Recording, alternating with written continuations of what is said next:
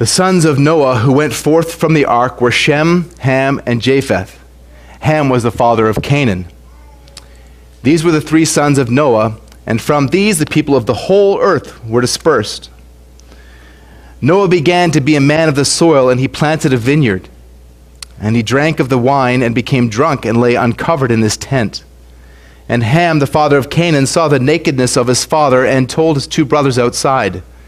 Then Shem and Japheth took a garment, laid it on both their shoulders, and walked backward and covered the nakedness of their father. Their faces were turned backward. They did not see their father's nakedness. When Noah awoke from his wine and knew that what his youngest son had done to him, he said, "Cursed be Canaan, a servant of servants shall he be to his brothers." He also said, "Blessed be the Lord, the God of Shem, and let Canaan be his servant. May God enlarge Japheth, and let him dwell in the tents of Shem, and let Canaan be his servant." And after the flood, Noah lived 350 years. All the days of Noah were 950 years, and he died. This is the word of our Lord. Can you please be seated?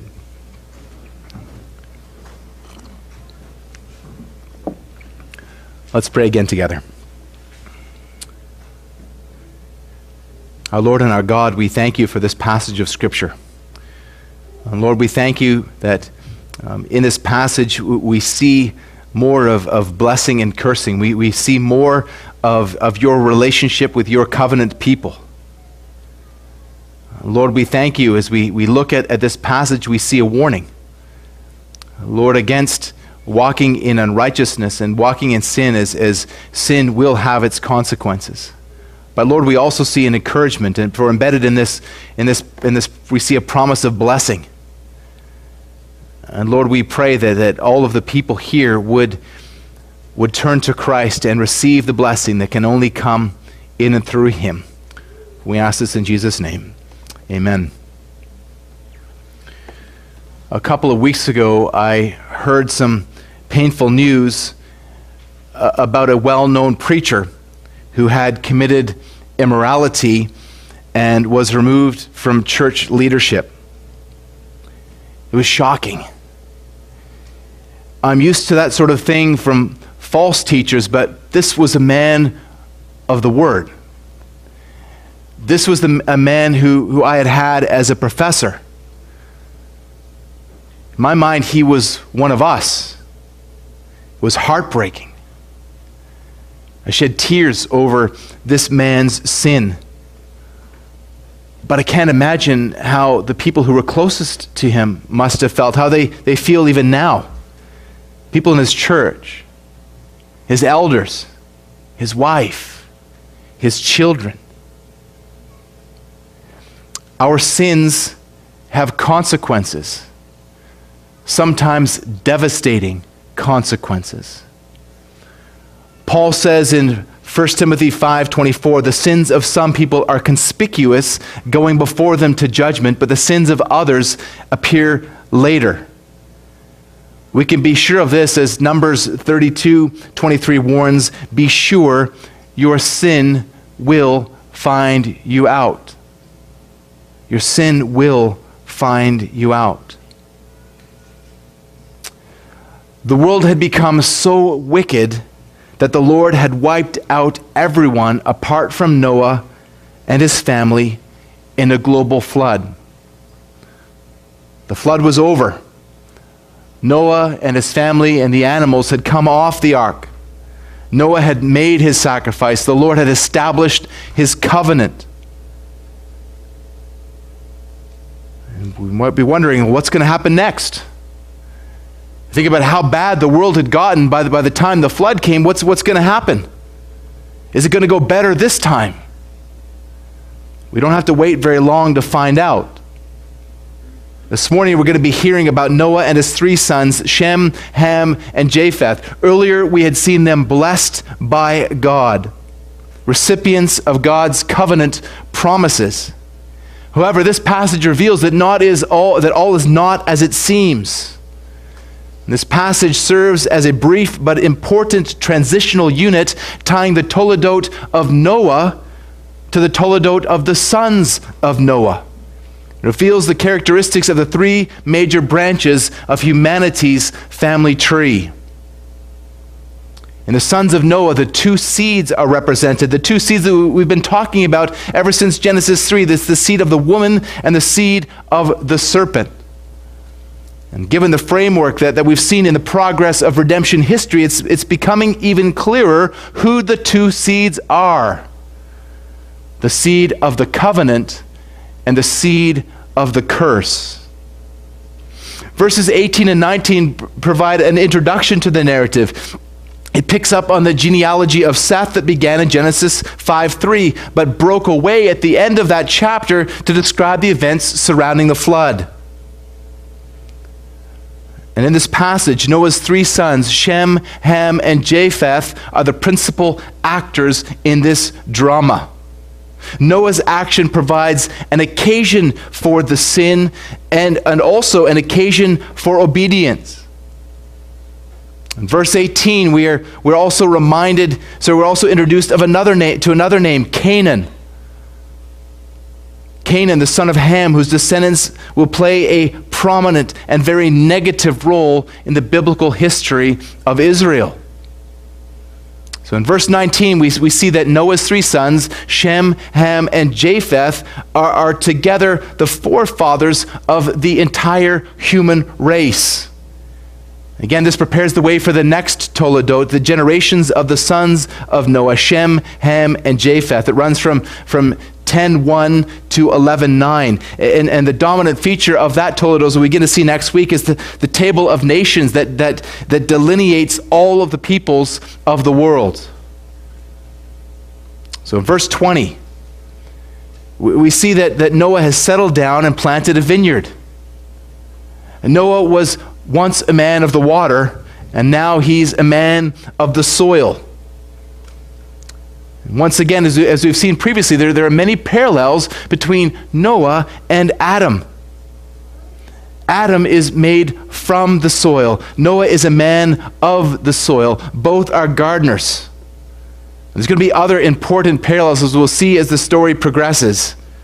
But as an aside, it's interesting that the first vineyards are thought to have originated in, guess where? Armenia, where the ark landed. Very interesting.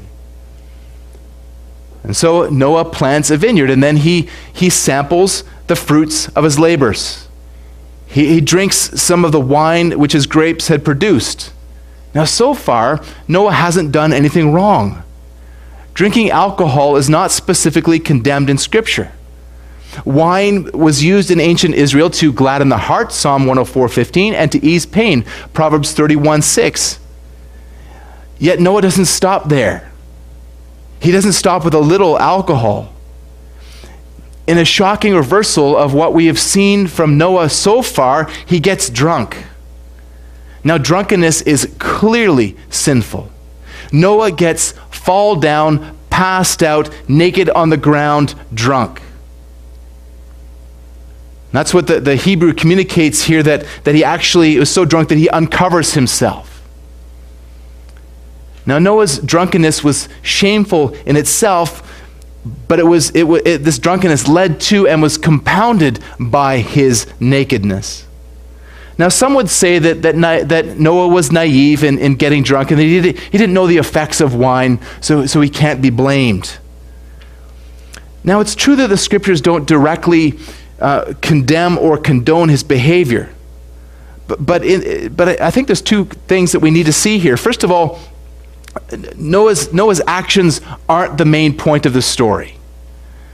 Noah's actions, as I mentioned earlier, provide the backdrop. They provide the occasion for the really glaring sin that's about to take place.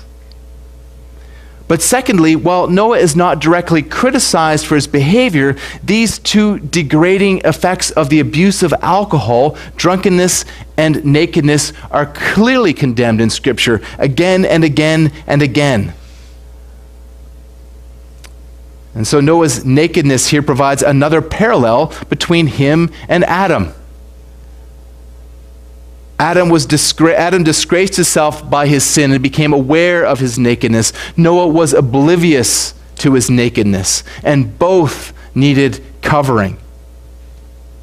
Some skeptics say that drunk Noah is such a stark contrast with righteous Noah that we've read about earlier that these two accounts are incompatible, and that one or both of them must be wrong. But that is to ignore the larger biblical testimony. The heroes of the Bible are flawed heroes. Abraham, the patriarch of patriarchs, lies repeatedly and puts his wife's virtue at risk in order to save his own neck. Moses, the giver of the law, commits murder and fails to honor God as holy. David, the man after God's own heart, commits adultery and murder. Peter, the leader of the apostles, commits repeated acts of cowardice. The heroes of the Bible are all flawed heroes, that is, except for one. There's really no such thing as a great man, only a great God. And this is further internal evidence for the truth of God's word, that it doesn't gloss over the weaknesses of many of the men of the Bible. But whether Noah had any naivete about the effects of alcohol or not, we can't make any such claim. We know the effects of alcohol. Many of us know personally the debilitating effects of alcohol. Turn with me, if you will, in your Bible to Proverbs 23, verses 29 to 35. Proverbs 23, verses 29 to 35. Who has woe? Who has sorrow? Who has strife? Who has complaining? Who has wounds without cause? Who has redness of eyes? Those who tarry long over wine, those who go to try mixed wine. Do not look at the wine when it is red, when it sparkles in the cup and it goes down smoothly. In its end it bites like a serpent and stings like an adder. Your eyes will see strange things, your heart utter perverse things. You will be like one who lies down in the midst of the sea, like one who lies on the top of a mast. They struck me, will say, but I was not hurt. They beat me, but I did not feel it. When shall I awake? I must have another drink. Now, in my unrepentant sinning days, I experienced this. I don't know of a better description anywhere of what it's like to be drunk and to be a slave to alcohol than this passage. Alcohol is a very, very dangerous drug. Proverbs 20, verse 1, wine is a mocker, a strong drink a brawler. Whoever is led astray by it is not wise. But 1 Corinthians 6:10 provides an even more dire warning. Drunkards will not inherit the kingdom of God. We must not be mistaken about the dangers of alcohol. Young people, the time is going to come when somebody is going to offer you a drink or something else in the culture that we're going even worse than alcohol. You need to set in your heart and your mind now saying, I've read Proverbs. I don't want this. I don't want to be a slave to this. Now again, in the scriptures, drunkenness is the sin. Moderate use of alcohol is not sinful.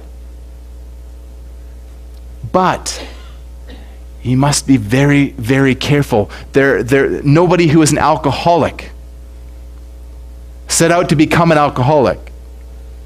I spoke several weeks ago about my friend who was drinking rubbing alcohol. He didn't suddenly wake up one day and say, I'm going to drink rubbing alcohol.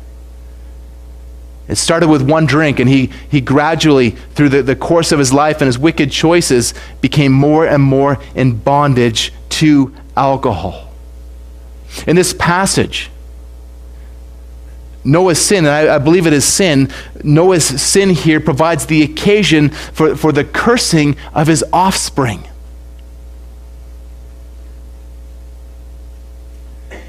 Noah should have known better. He made choices that had consequences for generations.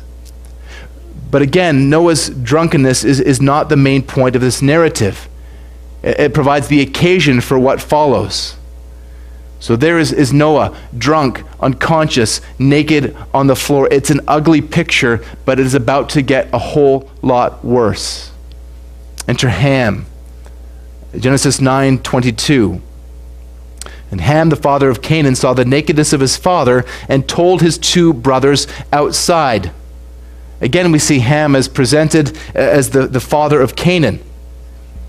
He sees his drunken father passed out on the ground and gawks at him.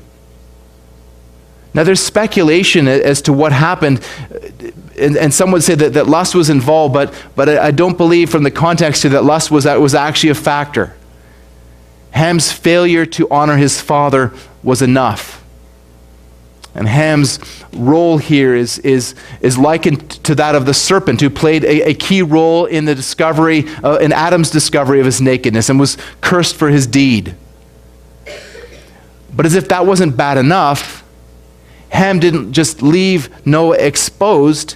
He exposed his exposure, telling it to his brothers. Something like, look at the old man. There he is, drunk and unconscious on the floor. What a spectacle.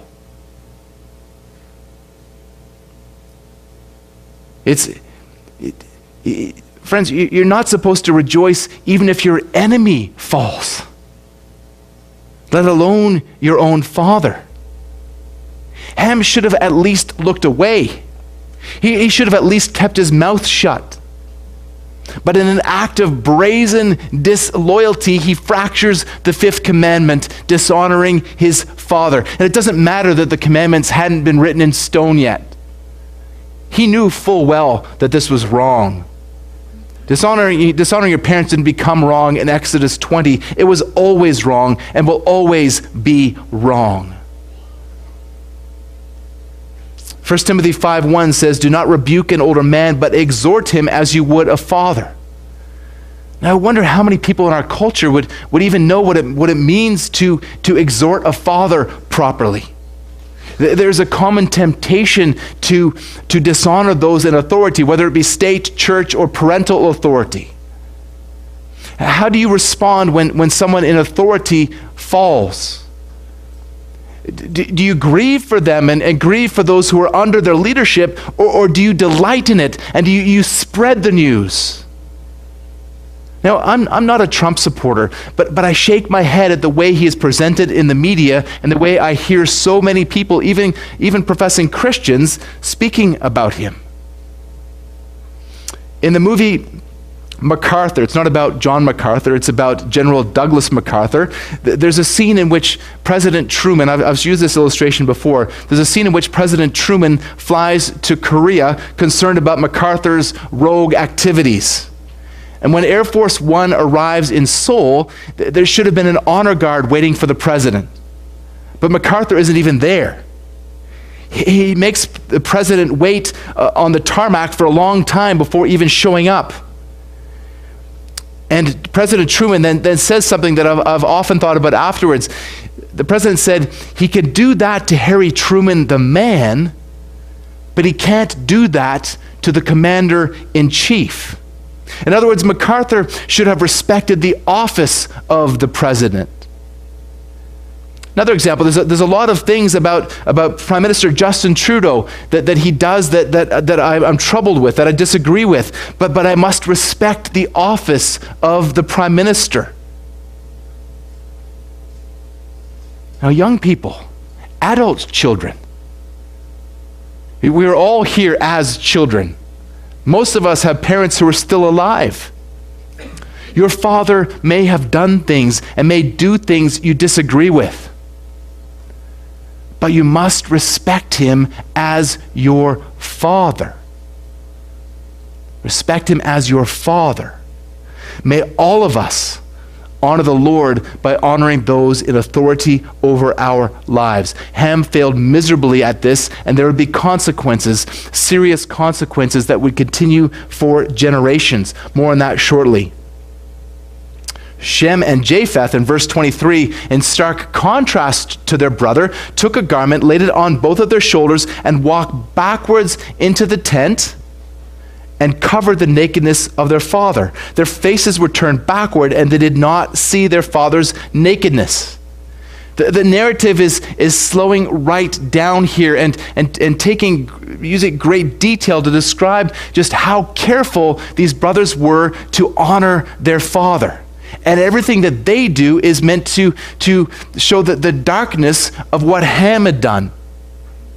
They respectfully cover their eyes and cover their father. And so Shem and Japheth are really the antithesis of Ham. Against the backdrop of his sin, their act of mercy and honor shine that much more brightly. But now in verse 24, Noah sobers up. He wakes from his wine and knows what Ham had done to him. The text doesn't say how he found out, just that he knew. And now Noah speaks. This is the first and only recorded speech from Noah in the whole Bible.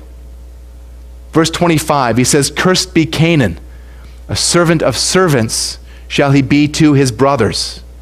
Now we've seen several curses in Genesis as a result of the fall. Against the serpent for tempting Eve in 3:14. Against the ground because of Adam's sin in 3:17. Against Cain for killing his brother in 4:11 and 12. But this is the first time in Scripture that a curse is uttered by a man. And it is Noah cursing a member of his own family. Now this should shock you. It probably does, but very likely not in the way that it would have shocked the original recipients of the Torah. You may be thinking, wow, that's pretty harsh. Ham does just one little thing wrong. And here his son and all of the generations of that son are cursed. But Israel understood, at least in principle, how serious and how wicked Ham's actions were. They understood that anyone who dishonored their father or mother was to be cursed, Deuteronomy 27:16. And they understood that under Old Testament civil law, a stubborn and rebellious son was to be stoned to death, Deuteronomy 21:18-21. So what would have been shocking for the people who first received this instruction and this story was how far Ham had fallen and how fast. Here we have one of the three forefathers of the human race behaving so wickedly that his son Canaan and all of Canaan's offspring are cursed. They're cursed to become servants of servants, or literally slaves of slaves, the lowest, most abject of slaves. As you look at this curse, you might also be troubled by the one who is cursed. Why is Canaan cursed and not Ham? Now, a lot of ink has been spilled trying to explain this, and some commentators go so far as to say that this is an error. That it really wasn't Ham who dishonored Noah, but Canaan. Well, that doesn't make any sense at all, considering what's presented there in the rest of the context of this passage, and even in the biblical account. There are four main explanations given that are faithful to the inerrancy of God's word, and each of them has merit. First, God has just blessed Ham earlier in the chapter. And Noah can't revoke that blessing. We need to understand here that when Noah curses Canaan, that this curse is a request. Noah's words aren't magical so as to control the destinies of future generations. God had intended to bless Ham and to curse Canaan. And so what Noah says here is a prophetic oracle declaring what God is going to do. God is sovereign. You do not need to be afraid of someone laying a curse on you. Proverbs 26:2 says, "Like a sparrow in its flitting, like a swallow in its flight, a curse that is causeless does not alight." I know in some cultures, I've talked to people about this in Vanuatu and Papua New Guinea, that sometimes the village witch doctor will point a bone at somebody and that person will die. And so the people in the village are living in fear of these witch doctors. But the witch doctor has no power. The only, only power that they receive is what is given to them. in the fear of the people. And so a witch doctor can't cause somebody to die unless God allows that person would die. This is not because the witch doctor has any kind of authority in the heavenly places. Quite the opposite. Second, the reason why Canaan is cursed and not Ham is an example of lex talionis, that we've seen repeatedly, that the consequence fits the crime. So Ham, Noah's youngest son, humiliated him, and now Ham, Canaan's youngest son, would be humiliated. It's interesting that the name Canaan actually means to have to submit or to be humbled.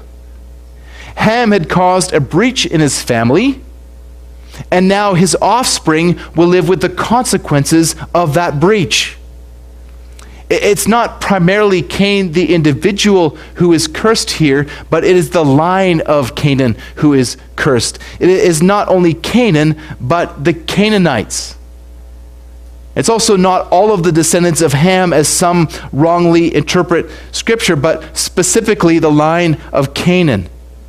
Furthermore, we need to remember something vitally important here. Something that would go a long way towards correcting the so-called racial tension that we're seeing in the U.S. Friends, there's only one race, the human race. And all people are descended from these three brothers. The difference between the seed of the covenant and the seed of the curse lies not in ethnicity, but in election. This comes through faith as a sovereign gift of God. The third reason why Canaan is blessed and is cursed rather, and not Ham, is most important to the immediate context. Noah's curse of Canaan foreshadows the relationship between the nations that come from the three brothers. And so this passage is very important as an apologetic for the subjection of Canaan to Israel. It serves as an explanation for what Israel would be called to do to Canaan. The sin of the Canaanites was so reprehensible that they would be vomited out of the land, Leviticus 18:25. And Israel was to be the means of that vomiting. They were to exterminate the Canaanites.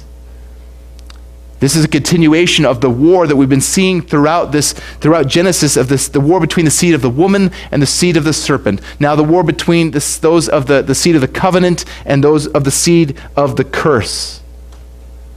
And in this, we're also being prepared for the next Toledot, again in Genesis 10 and 11, and the introduction of Abram, the heir of Shem's blessing and recipient of the promises of Israel. Fourth, and pertinent to us, this action predicts the character of the Canaanites. They were cursed not because of Ham's sin, but because of their own, because they acted like Ham. And so the Canaanites' character reflected that of their ancestor. Consider the description of the Lord that he gives of himself in Exodus 34:7. Where he says, visiting the iniquity of the fathers on the children and the children's children to the third and the fourth generation. So here we have with the Canaanites, the sins of the fathers being visited on the sons, to the third and the fourth generation and beyond. Commentator Alan Ross explains, a later generation may be judged for the sin of an ancestor if they are of like mind and deed. And so again, thinking about the context, this is given to Israel as they're about to enter the promised land. And so this serves as a warning. Just like the other books of the Torah. They're about to encounter the Canaanites. And now in the mind of Israel, Canaan is now escapably associated with sin and with the corruption from their ancestor Ham. And so Leviticus 18 that I spoke of earlier, in that passage we see a warning for Israel against the vile practices of the Canaanites. Verses 6 to 18 reveal that the sin of the Canaanites is an abhorrent amplification of the sin of Ham. The very sin. exposing the nakedness of their father. And then the Canaanites are taking that to exponentially worse sins. But even by the time of Abraham, whose life overlapped Shem's, their wickedness was evident.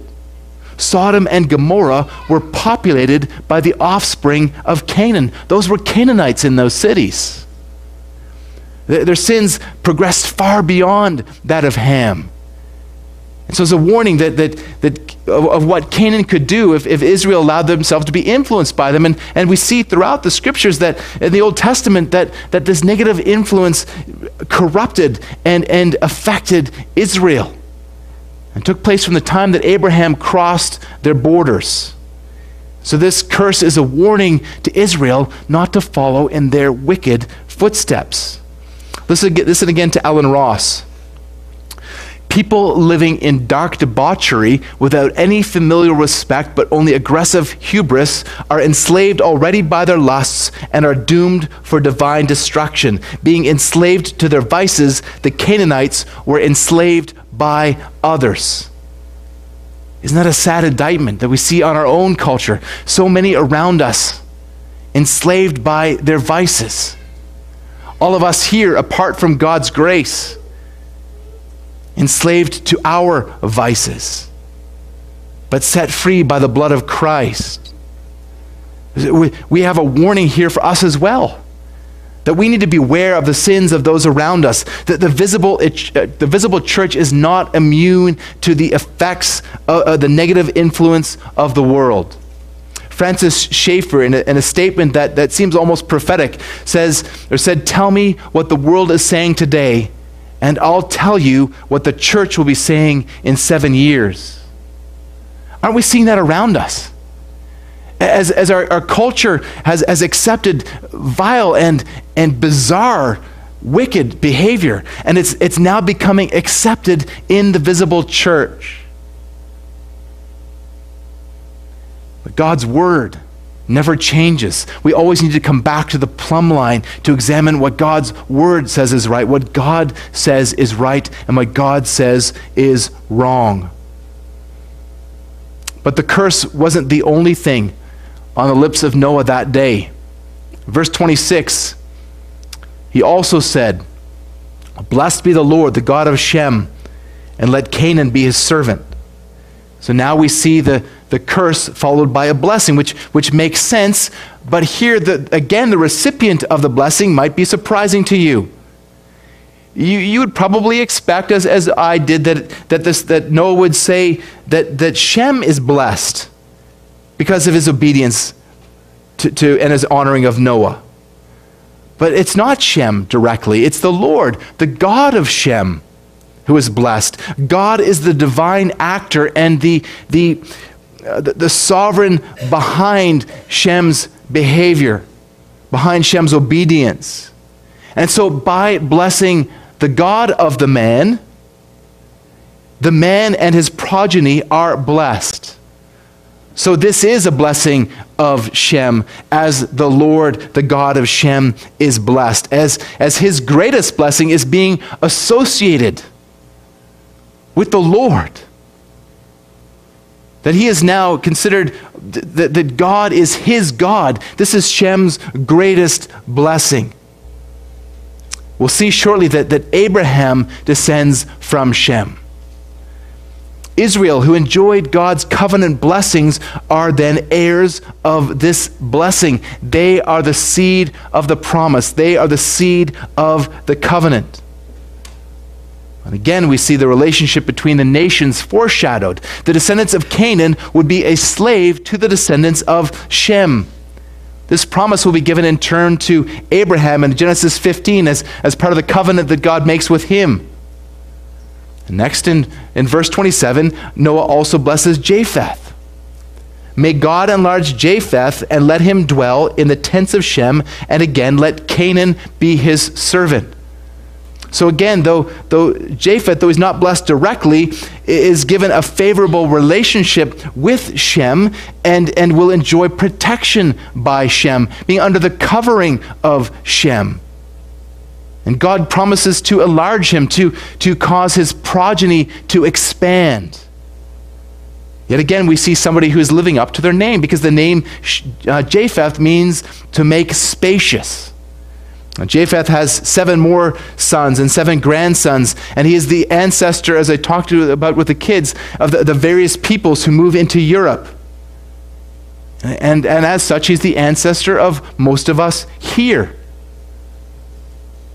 But if you are here this morning as a believer in Jesus Christ, you are part of that blessing, because the blessing comes to you through Shem, through Israel, through the descendants of Shem, one of whom is Jesus Christ, the Messiah. So the Savior of Israel becomes the Savior of all peoples. Well, finally, in verses 28 and 29, we come to the end of Noah's long life. After the flood, Noah lived 350 years. All the days of Noah were 950 years, and he died. He died just before the birth of Abraham. And this closes the genealogy of Seth and closes the Toledot of Noah that began in Genesis 6:9, but this is not the end of the story. The final colony of Canaanites would be wiped out by the Romans in the Battle of Carthage in 146 BC. But some of the Canaanites, as we see in the testimony of Scripture, were spared. Not all of Canaan belonged to Canaan. At least Rahab and some of her family. Likely some of the Gibeonites and some of the Egyptians who left Israel with the Exodus, and likely many others came to a true and living faith. A faith that God would send the Messiah to somehow to pay the penalty for their sins. The flood may have wiped all life off the face of the earth, but it could not wipe sin from the hearts of men. And similarly, the curse against Canaan could not wipe away God's electing grace. The prophet Isaiah in Isaiah 19:23-25 envisaged a glorious day when Ham's descendants, Egypt and Assyria, would be reconciled to Shem's descendants, Israel. But we don't have to wait for a future day. Again, we are seeing the effects of that even now. Turn with me in your Bible to, I'm getting ahead of myself a little bit here, but look at Genesis chapter 12, verses 2 and 3. And this is the call of Abram. I will make you a great nation, and I will bless you and make your name great so that you will be a blessing. This is a continuation of the blessing that was on Shem. And I will bless those who bless you, and him who dishonors you I will curse. Now hear this, and in you all of the families of the earth will be blessed. Who does that point to? Who is the greatest descendant of Abraham?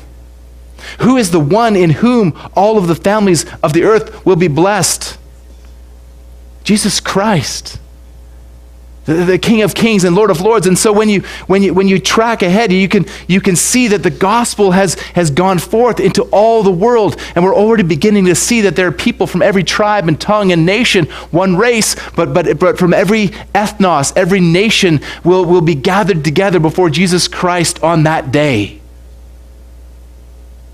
So yes, there was a curse on Canaan, the descendants of Canaan, but God's blessing overcame that curse in Christ. In Christ, all of the families of the earth, even Canaanites, are blessed. Even you are blessed. Let's pray. Gracious Lord and Heavenly Father, as we look through these passages of Scripture, and as we see vile and wicked deeds taking place, things that are shocking, Lord, we marvel at your sovereign grace. We marvel over the fact that you, Lord, are calling a people to yourself. Lord, that your blessing continues even to those who were Israel's enemies. And as we see that the lines of division are not between nations, but between those who are yours, between the people of the covenant and the people of the curse. Lord, we pray that you would help each one of us to become part of that covenant. Lord, that you'd help each one of us to turn to Christ and to be under the covenant in his blood. We ask that you would pour out your blessings on us as your people for the glory of your name and for the building of your church. Amen.